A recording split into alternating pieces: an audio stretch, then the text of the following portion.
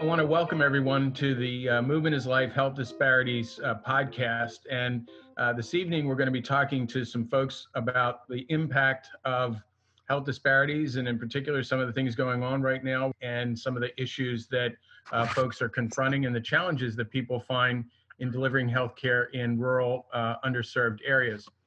With us, we have Shannon Chambers, who is with the South Carolina Office of Rural Health, Elizabeth Ellis, who is with the BIS clinic in, is it Bedias? Is that how you pronounce it? Yes, BIS Community Clinic in Bedias, Texas. Bedias, all right. And Roger Wells is in Nebraska and Lexington, Nebraska, in a rural health clinic there. Welcome, everybody. Why don't you give our audience a little bit of some insight into you, what you do in the communities where you serve, some about your background, your credentials, so folks have a sense of who they're listening to tonight. We'll start out with Elizabeth.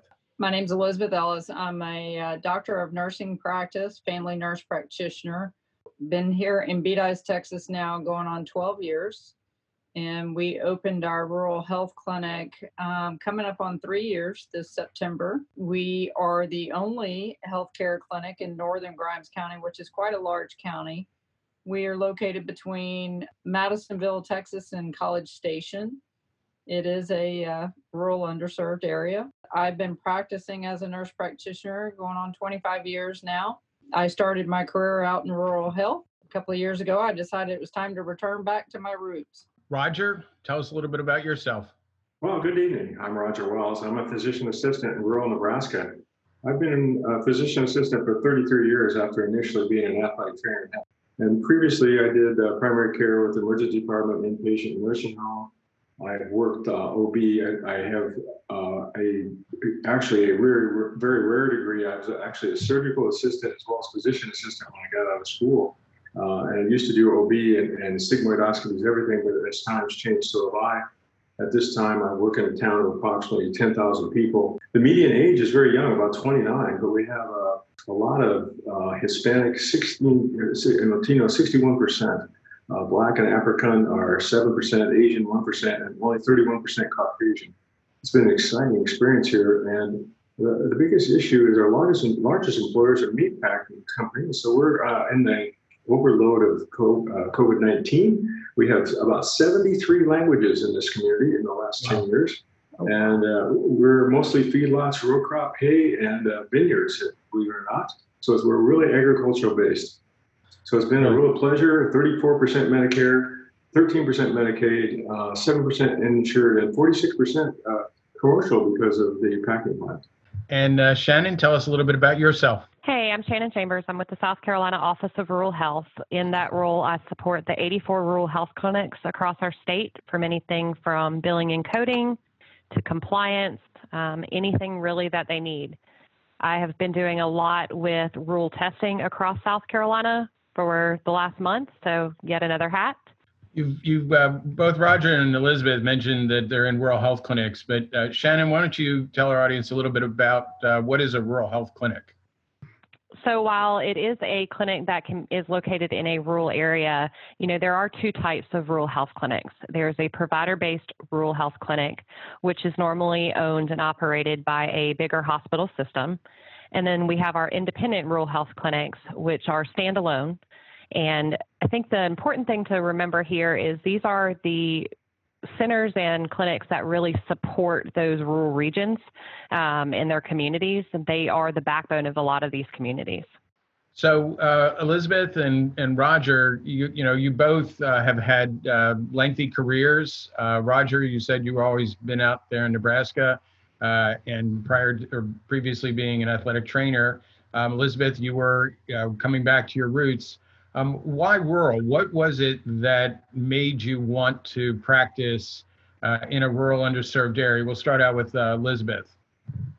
With my initial career outside of college, just out of college, I traveled rural Mississippi Delta, and I met a nurse practitioner serving a very underserved area there and was so impressed with what she was doing for her patients. I decided that's what I needed to be doing.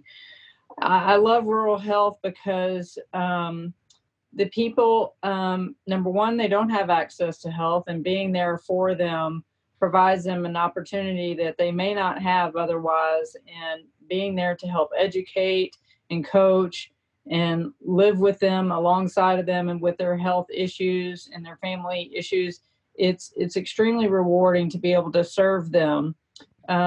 Rural America, which is about 20% of America, is the health disparities are nothing like urban areas.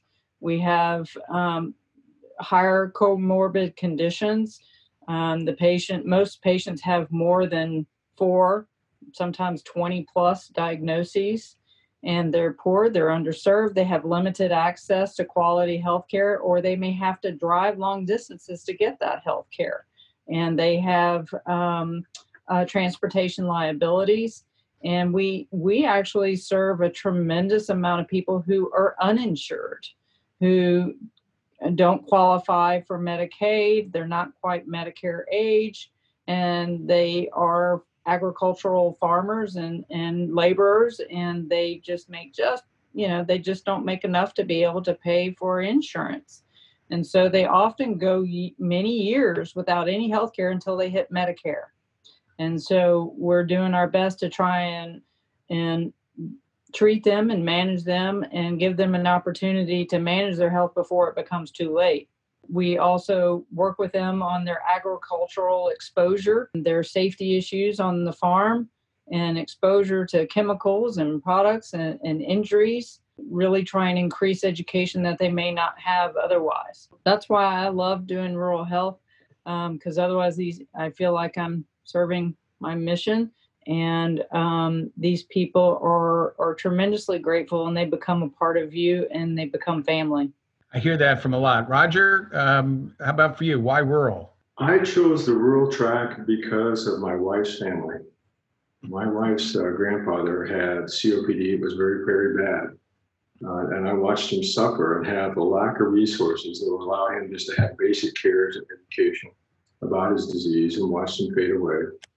And I tried as much as I could to help him out as much as, to assist him as much as possible, but it really hurt to watch that and watch the resources that were limited and be able to do nothing. And that was terrible. And then my father developed heart disease, and I watched him get infection after he had his bypass, and then developed hepatitis C and all the issues that they didn't understand or have. So my passion became to take care of them. And luckily, and being blessed as much as I had the opportunity to go back into actually a rural area where I grew up in a population of about 80 people, and started a practice there and developed myself and take care of things. And I was really allowed to go on and do some national things because of my passion. I was able to continue forward and now have a tremendous job to pushing that forward to other people who are now not able to get what they need. Just like Elizabeth said, she identified all these issues that are not recognized on a piece of paper or a dot that gets checked. And these social determinants of health are more important than anything else we do. And if we don't open our arms to this and wrap our arms around it, going to be a lot of people get hurt. And I'm just really honored to be here to help explain this, at least my feeling. But man, having that and witness that disability being blocked, and taking my dad in ventricular tachycardia, standing in my house and taking him to the hospital, and actually driving him 2.5 hours to Omaha was a real awakening for me. And I'll tell you what, it opened up my heart to a lot of people. You both touched on the health disparities, and of course, this is the Health Disparities podcast. What are some of the drivers that you see in health disparities? And Shannon, I want to bring you in kind of from a statewide perspective in South Carolina. What do you see as some of the major drivers of health disparities in rural communities in South Carolina? Transportation is huge still. That is something that, if we could build the Uber of rural health, where we could get people to their doctor's appointments. I'm in a state where we have very high diabetes, especially being in the South. And I think that is a huge issue for our people, and trying to make sure that as we start to think about ways that, we can improve chronic disease, how are we going to reach those people, especially during all of this COVID stuff where people are not showing up for their preventative visits? They're, too scared to come into the doctor's office, and trying to remind people that at this point, if you don't take care of the wellness stuff and the preventative stuff, that's going to help alleviate some of those health disparities moving forward. Elizabeth, in your community, Roger talked about the demographics of his community, the large minority population in his area, the multitude of languages. Is that typical of what you see in your community as well? And I ask that because I think, there's often a perception that rural America is white America, that it's predominantly Caucasian population. And yet, as Roger said, and we look at many rural communities, it actually is a much more diverse community out there. What's your experience in your part of Texas? We are probably not quite as diverse as Roger's area in Nebraska, but we certainly are. We have a significant population of Hispanics, African American. We have Native Indian population, and then we, certainly have Caucasian, and we also have an increasing Asian and Indian population here in our area. Our area, though, is predominantly, I have a tremendous Medicare aged population. They are my largest population. Probably over 60% of the patients that I serve are 65 and older. Then the predominance is the rest is in the middle. But we do have a significant diverse population. It is not limited to just white America. What does that do in terms of comorbid conditions or things that may be associated with that?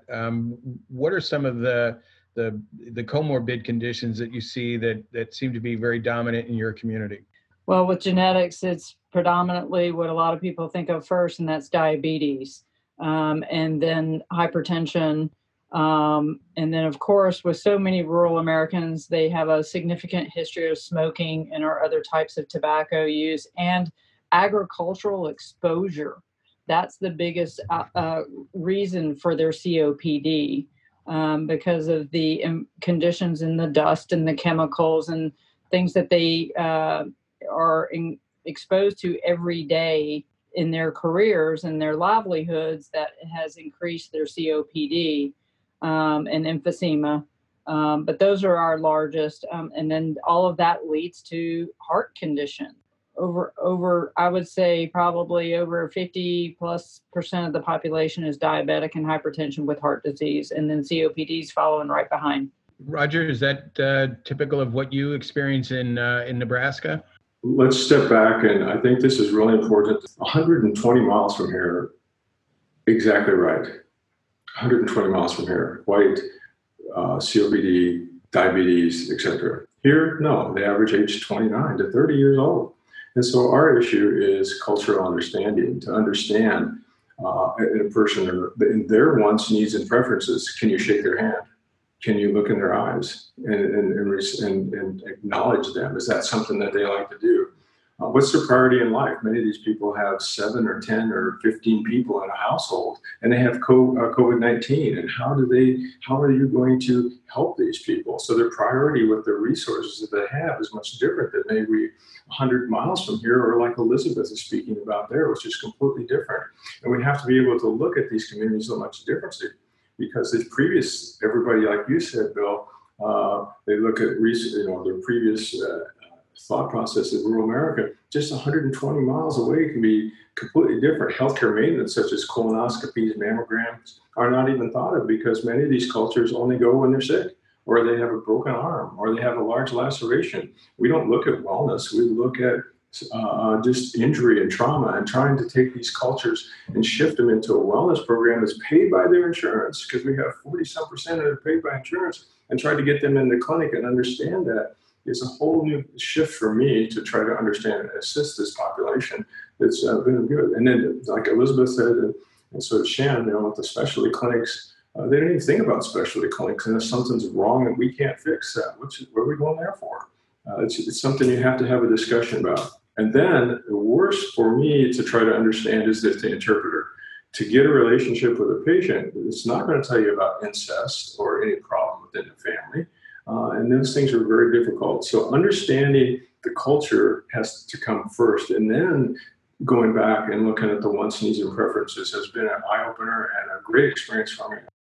We've talked a little bit about the comorbid conditions, and one of the things that we see nationally is the correlation between the presence of comorbid conditions and the severity of COVID-19.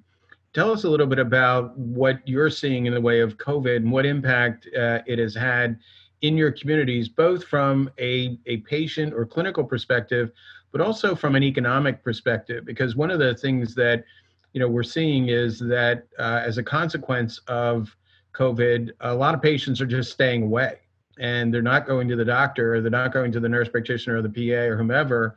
They're staying home, and of course that means you're not getting revenue in. And what's been the impact both clinically and economically in your community, and then Shannon in your state, to try and help shine a light on this for our audience? We'll start out this time with Elizabeth and what you're seeing in your community with regard to COVID.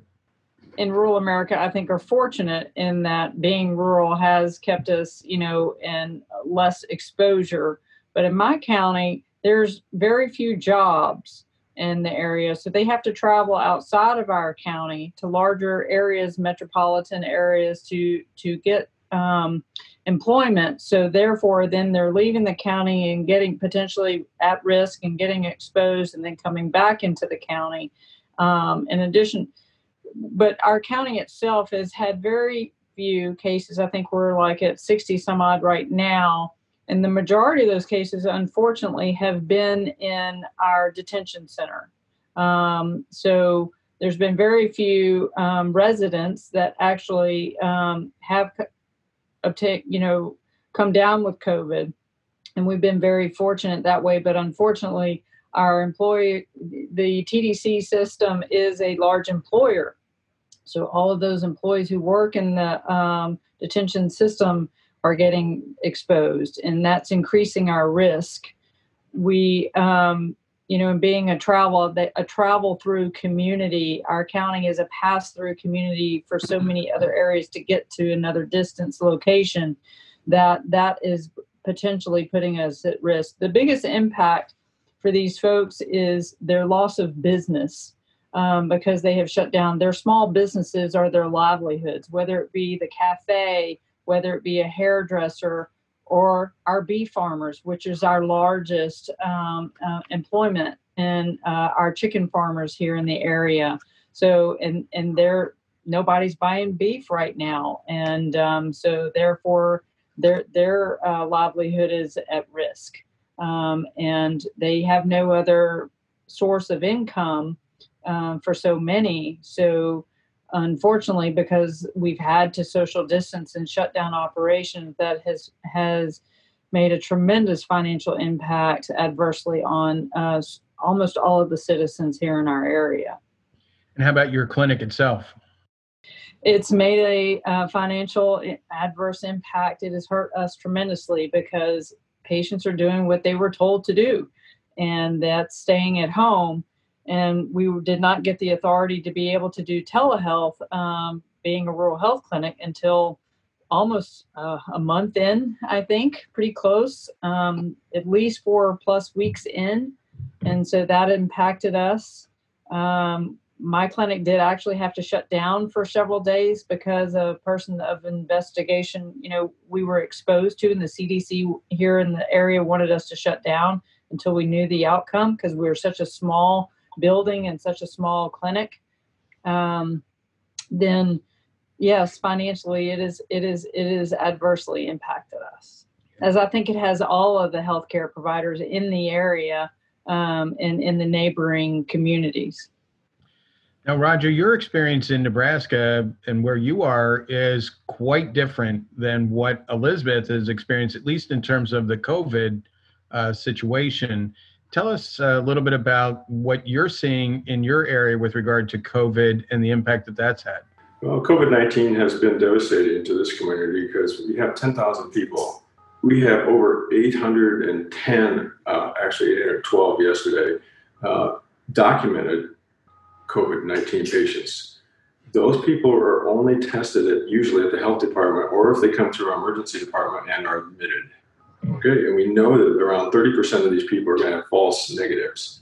And so we don't really have an idea of how many there is, but the use of PPE, the use of specialty doors, not allowing people to even walk in the clinic door until they're screened outside in the street to walk in, having special doors for the sick patients, special doors for the clean clinic, trying to keep the very ill and the very old and the high-risk patients in a separate area has been a real challenge. Luckily, we have a great administrative team and medical staff that really take care of things. But in spite of that, it has been just devastating to the whole community in the medical field, because we don't have any surgeries, you don't have any inpatients unless they're COVID-19, and their PPE and their cost is just huge, more than any percentage points that they're going to get as a benefit and reimbursement. But when we look at the comorbidities, you're looking at 2,500 working in one beef packing plant, and it's not the beef packing plant issue. These people need to work. They go to work, and you know as well as I do that 17% of the people don't even have a temperature, and they're going to work, and they're taking everybody's temperature on the way in, but they're just holding their cough, and they're going to work. And by the time they spread it, because they want to work, and they're proud to work, and they're very good people, and so this thing just gets spread, and it's still spreading. I walked into the hallway today, and they were having trouble with a very heavy lady getting her up this a little ramp. So I grabbed a hold of the ramp and went up, and she goes, "Sorry, she's COVID, man. Get out of here." And so by the time I even knew about it, those kinds of people are showing up at our doorstep in large numbers, and it's the comorbidities, as Elizabeth has gone to, and it's a lot of Hispanic, probably 60-70%. Because they all live in households, like we spoke of earlier, that commingle, and then just because they're proud individuals that want to work. And so most of them will call up, and even after 2 to 3 weeks, they're not able to go back to work because they get such a severe illness. So it's been a challenge. Luckily, on the other side of the coin, when you lose the whole ambulance crew, or 2 hospice nurses, or Meals on Wheels, now look who's getting hurt. Now the elderly are getting hurt, and now they're going out to try to get meals, and they're trying to go to the local grocery store to get food, and now we just contaminated them. So this is a cycle of things that no one would really look at in a city. Shannon, in South Carolina, kind of what has been the experience? You were telling me the other day about some effort you're doing to increase testing, and there was a particular community you were telling me about where they started doing testing and what they found. Tell us a little bit about that. Sure. So really across our state, we've had about 9,300 positive cases and about 400 deaths, and that's probably as of yesterday. 46% of those deaths are African American. So, of course, trying to get more education. As for the clinic that you're referring to, we recently had one of our rural health clinics do a testing site, a community testing site, and had over 100 people come through, and only one of them were showing symptoms. Out of that testing site, they had 14 people that were positive.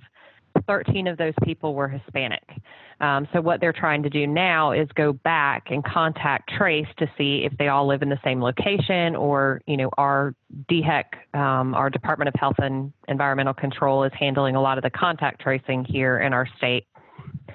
It's been interesting because what our office was able to do was to take their brochure and then also translate it over to Spanish.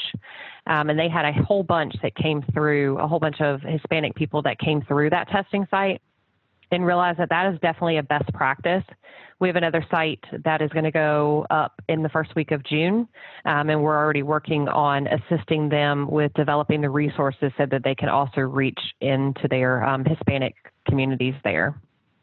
I would say one of the really cool things that our office recently heard about is a small community that we're doing testing in the first week of June. They actually reached out to the local like Sonic and McDonald's, et cetera, and they're going to run the testing information across their signs to let the community know that that's a resource and that it's coming. So it's been very interesting to see the different small communities and how they're standing up for each other. I have 2 independent clinics getting ready to run one testing site, and you just don't hear about that. That's fantastic. We're really proud of them. Elizabeth, are you doing much testing in your area? Probably not as much as some of the clinics that Shannon has spoke of, because of we haven't had as many patients come to us with symptoms.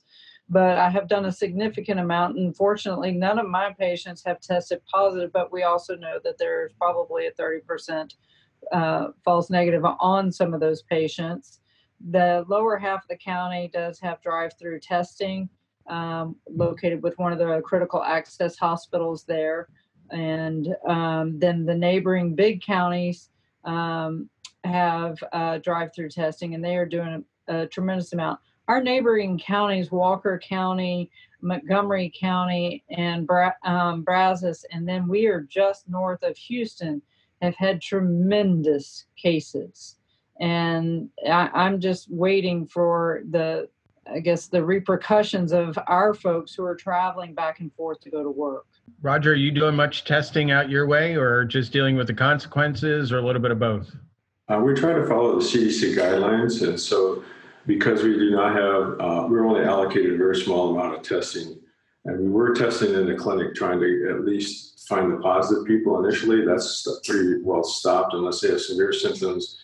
We test them. It's mostly through the health department activity that we can get done. We call the health department, they okay the test. We do the health department through them. We do have now the ability to use in-house testing. We just started that Monday. It's very few, with a certain company. We do have some availability of that for the patients who are inpatient, but again, that's very limited. So most of our issue is education. So I spend time on telehealth or telemedicine, whatever you want to call it today. We do a lot of education about what's going to happen, how long is it going to take, what symptoms are going to have. Okay, my baby's got it now. He's 7 months old. Is my first patient this morning. What do I do?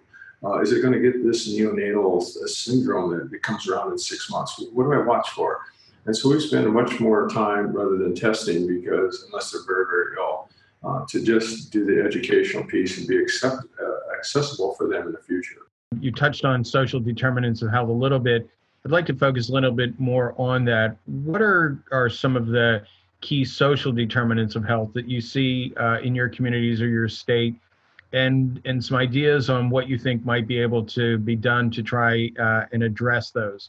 We'll start with Elizabeth. Well, I think access, that's always an issue with rural health.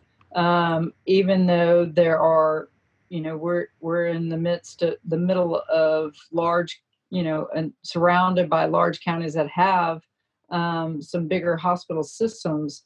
To truly get to a large medical center, if you will, down in Houston, we're almost 2 hours away. Now we do have, 2 area hospitals that are anywhere from 35 to 45 minutes away. But lack of reliable transportation is an issue. We do have a Grimes County health transport through the Health Resource Center, but they only have 1 van. And that's not enough to serve this large county. I think that's one thing that has to change. The other big issue is lack of reliable internet services. These people do not have access to that. My clinic, I'm not even on high-speed fiber, and it's just now coming into our county, and we don't even know if we're going to be able to afford to get hooked up. I think any rural health clinic needs to be hooked up to high-speed fiber for free, given all these government grants, so that we can properly serve our patients. And we can, then consult specialists and have them, treat our patients here with, faster access. I think access to quality, food is another issue. And our folks usually have to travel way down 35, 40 minutes to a decent grocery store or outside of the county to even get to a substantial grocery store. So that's another problem. Yes, we do have the food bank, but as Roger led to, a lot of people are very proud, and that's an issue with them. And Then in addition, the agricultural exposures, people just don't understand what rural America is exposed to and the types of health issues that they do encounter in comparison to urban. Because on every street corner in a large city, you have an emergency room. And you can look in four corners and there's one on at least three of them. They're about, anywhere from 15 minutes plus, to hours away, for a lot of rural America. And that's a problem. It would be like if you had to go from Washington, D.C. to Baltimore for a doctor's visit or to go to a hospital, and people in this area are like, what? That's crazy. Why would? And it's like, well, that's rural America. That's 45 minutes away, and most people would be happy to be able to be 45 minutes away from a hospital. But in most cases, it's a couple of hours. I think that's one of the things that people don't understand about rural. Shannon, what about for South Carolina? What are some of the key social determinants of health, and what are some of the things we might be able to do to address those? I definitely have to agree with some of the things that Elizabeth said. Transportation is something that's really huge. Our office had actually, a few years ago, developed something called the Rural Health Action Plan, and it addressed a lot of the social determinants of health. It also looked at schools, it looked at food, it looked at access, and all of that. So I think we learned a lot from that and how to partner with people, how to partner with technical schools to be able to figure out how to have different programs where the kids that are in high school are also earning credits towards degrees in college.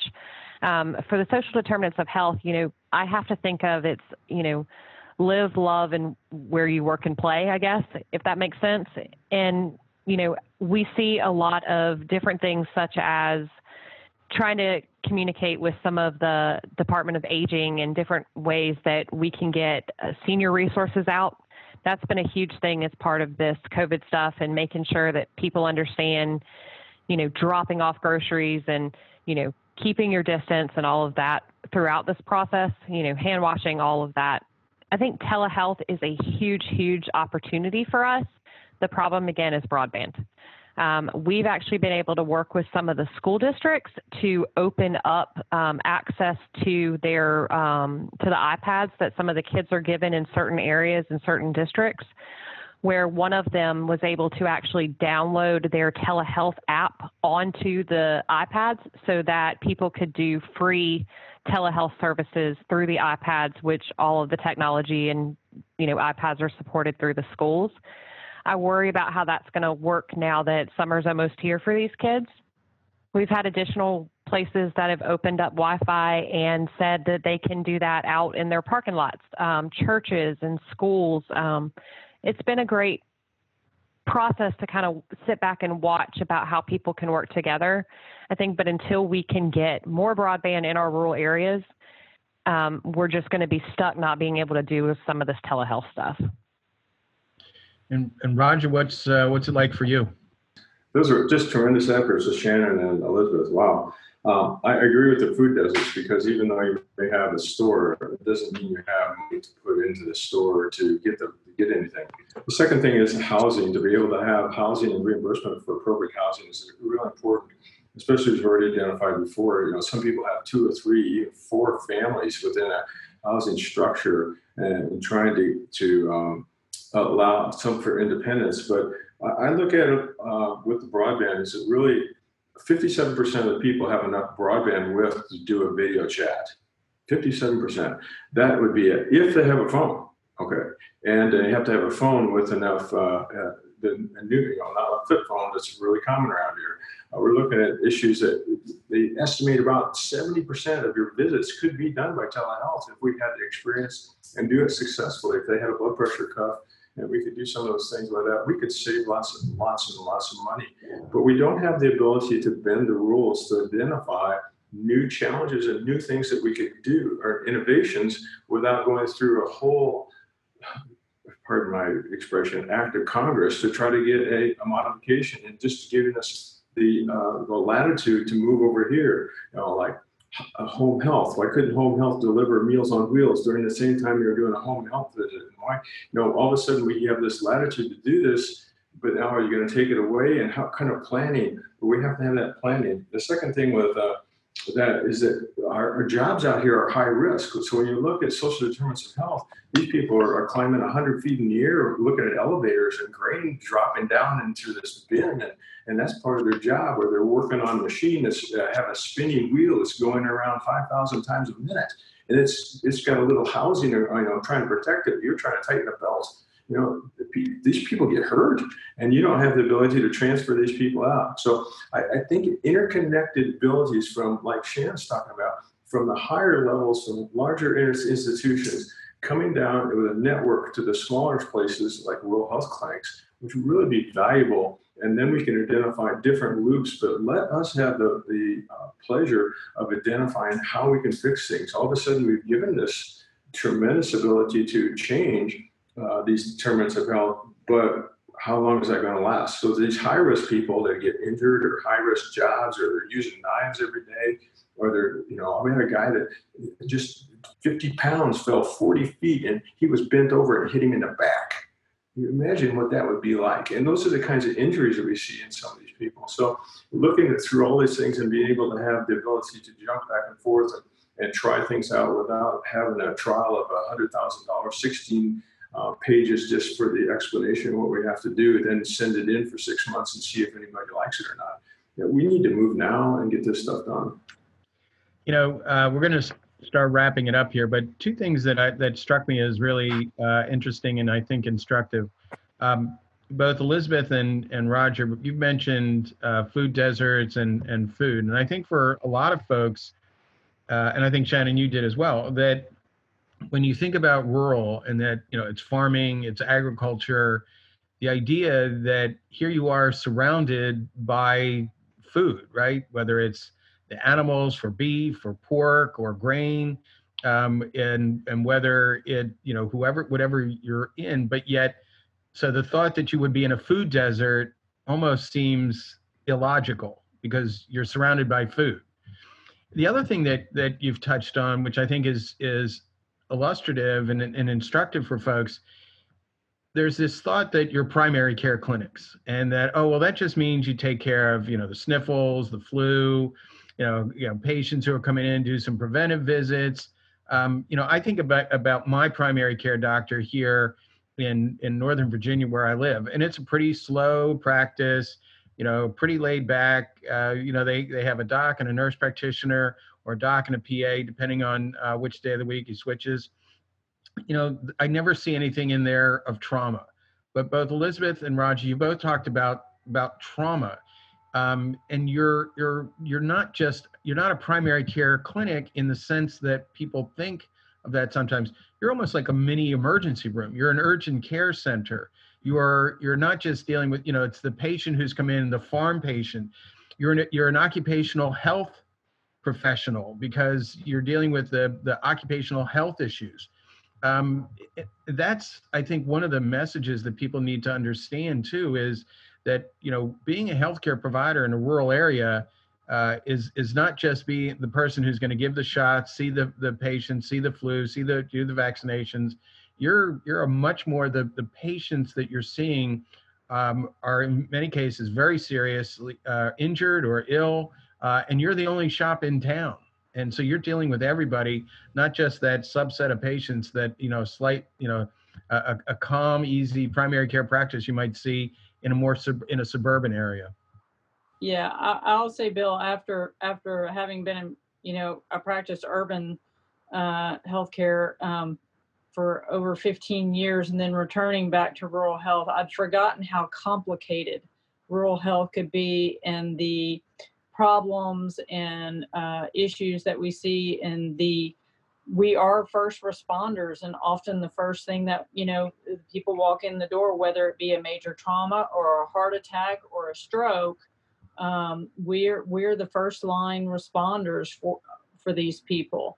And having that broad, skill set, goes back to my emergency room nurse days to starting out in rural health. I had to relearn a lot of my skills and pull some of my skills back out of my repertoire to be able to handle some of the things. I've seen things I haven't seen in years here in rural America, practicing in large urban cities. It just is the nature of things. The other biggest disparity I do have to comment on is lack of psychiatric resources and having psychiatric providers that are accessible, that their panels are not full, that they will take the patients. Even though we do have a government, mental health resource in the area, that they still trying to get appointments, and for them to have enough providers to serve the amount of psychiatric needs in our community is tremendous. That is a large disparity that we often kind of forget about. You see that in South Carolina, Shannon? We do. We have a lot that actually are really starting to work with more social workers, even in pediatric clinics, which I think is unique. As we, talk about these, I kind of think as our hometown heroes. I have several who are mayors of their towns or their counties that are my providers. So want to get something done in one of those, you've got the mayor, the doctor, the nurse practitioner, or the PA. So that's been something very unique as we've been trying to identify resources across. I think one of my other big worries is what happens when telehealth goes back, and maybe rural health clinics can't be the distant provider for telehealth. The additional thing is making sure that our rural health clinics understand that while right now you can use FaceTime or Google Duo or whatever they're called, but you've got to be using something that's going to be HIPAA compliant, and I think that's going to change telehealth for a lot of us. Roger, any comments on that, or we'll start to wrap it up and ask everybody to make some closing remarks or observations? Well, I was just thinking about what Elizabeth and Shannon said, and you're right on track. But just to reflect, last week I had an acute rheumatoid flare. Okay, they can't go to the rheumatologist. It's COVID time. Okay, I had a 14-year-old fall 15 to 20 foot off of a roof. You can imagine what happened to his ankle, right? It was a mess.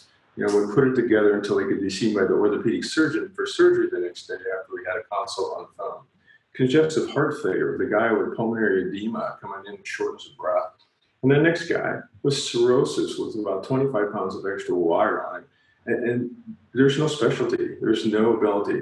What we have to do in this is develop a team. A team may be part of the interpreter to develop this team, maybe a specialist, maybe part of the administrative staff, maybe home health. And we need to look at these patients as a whole program for our book, if you will, that has an introduction and a bunch of chapters in it that we can take care of. But everyone has a part to write in the book and to take care of. And I think if we look at team practice, just like your other people here today, it works. It's a wonderful experience. I wouldn't trade it for the world. We have a lot of challenges, but now when we have challenges like this, it creates new opportunities. Just like the Vietnam War found that people had excessive amounts of cholesterol in their arteries. This can be a challenge to help rural America, and if we take it on, and I think we can. Elizabeth, any closing comments?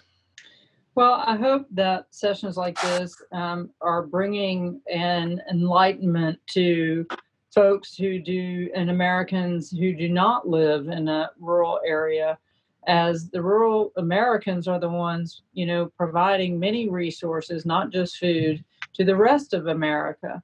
And it's critical that we, take care of these communities and their health. And I hope that this will educate many who get very isolated in their urban area because they have access to health and specialists so easy at the fingertips, so that they will help fight for legislative change. And bring further enlightenment and resources to our rural communities. That's my hope. Shannon, you get the last word.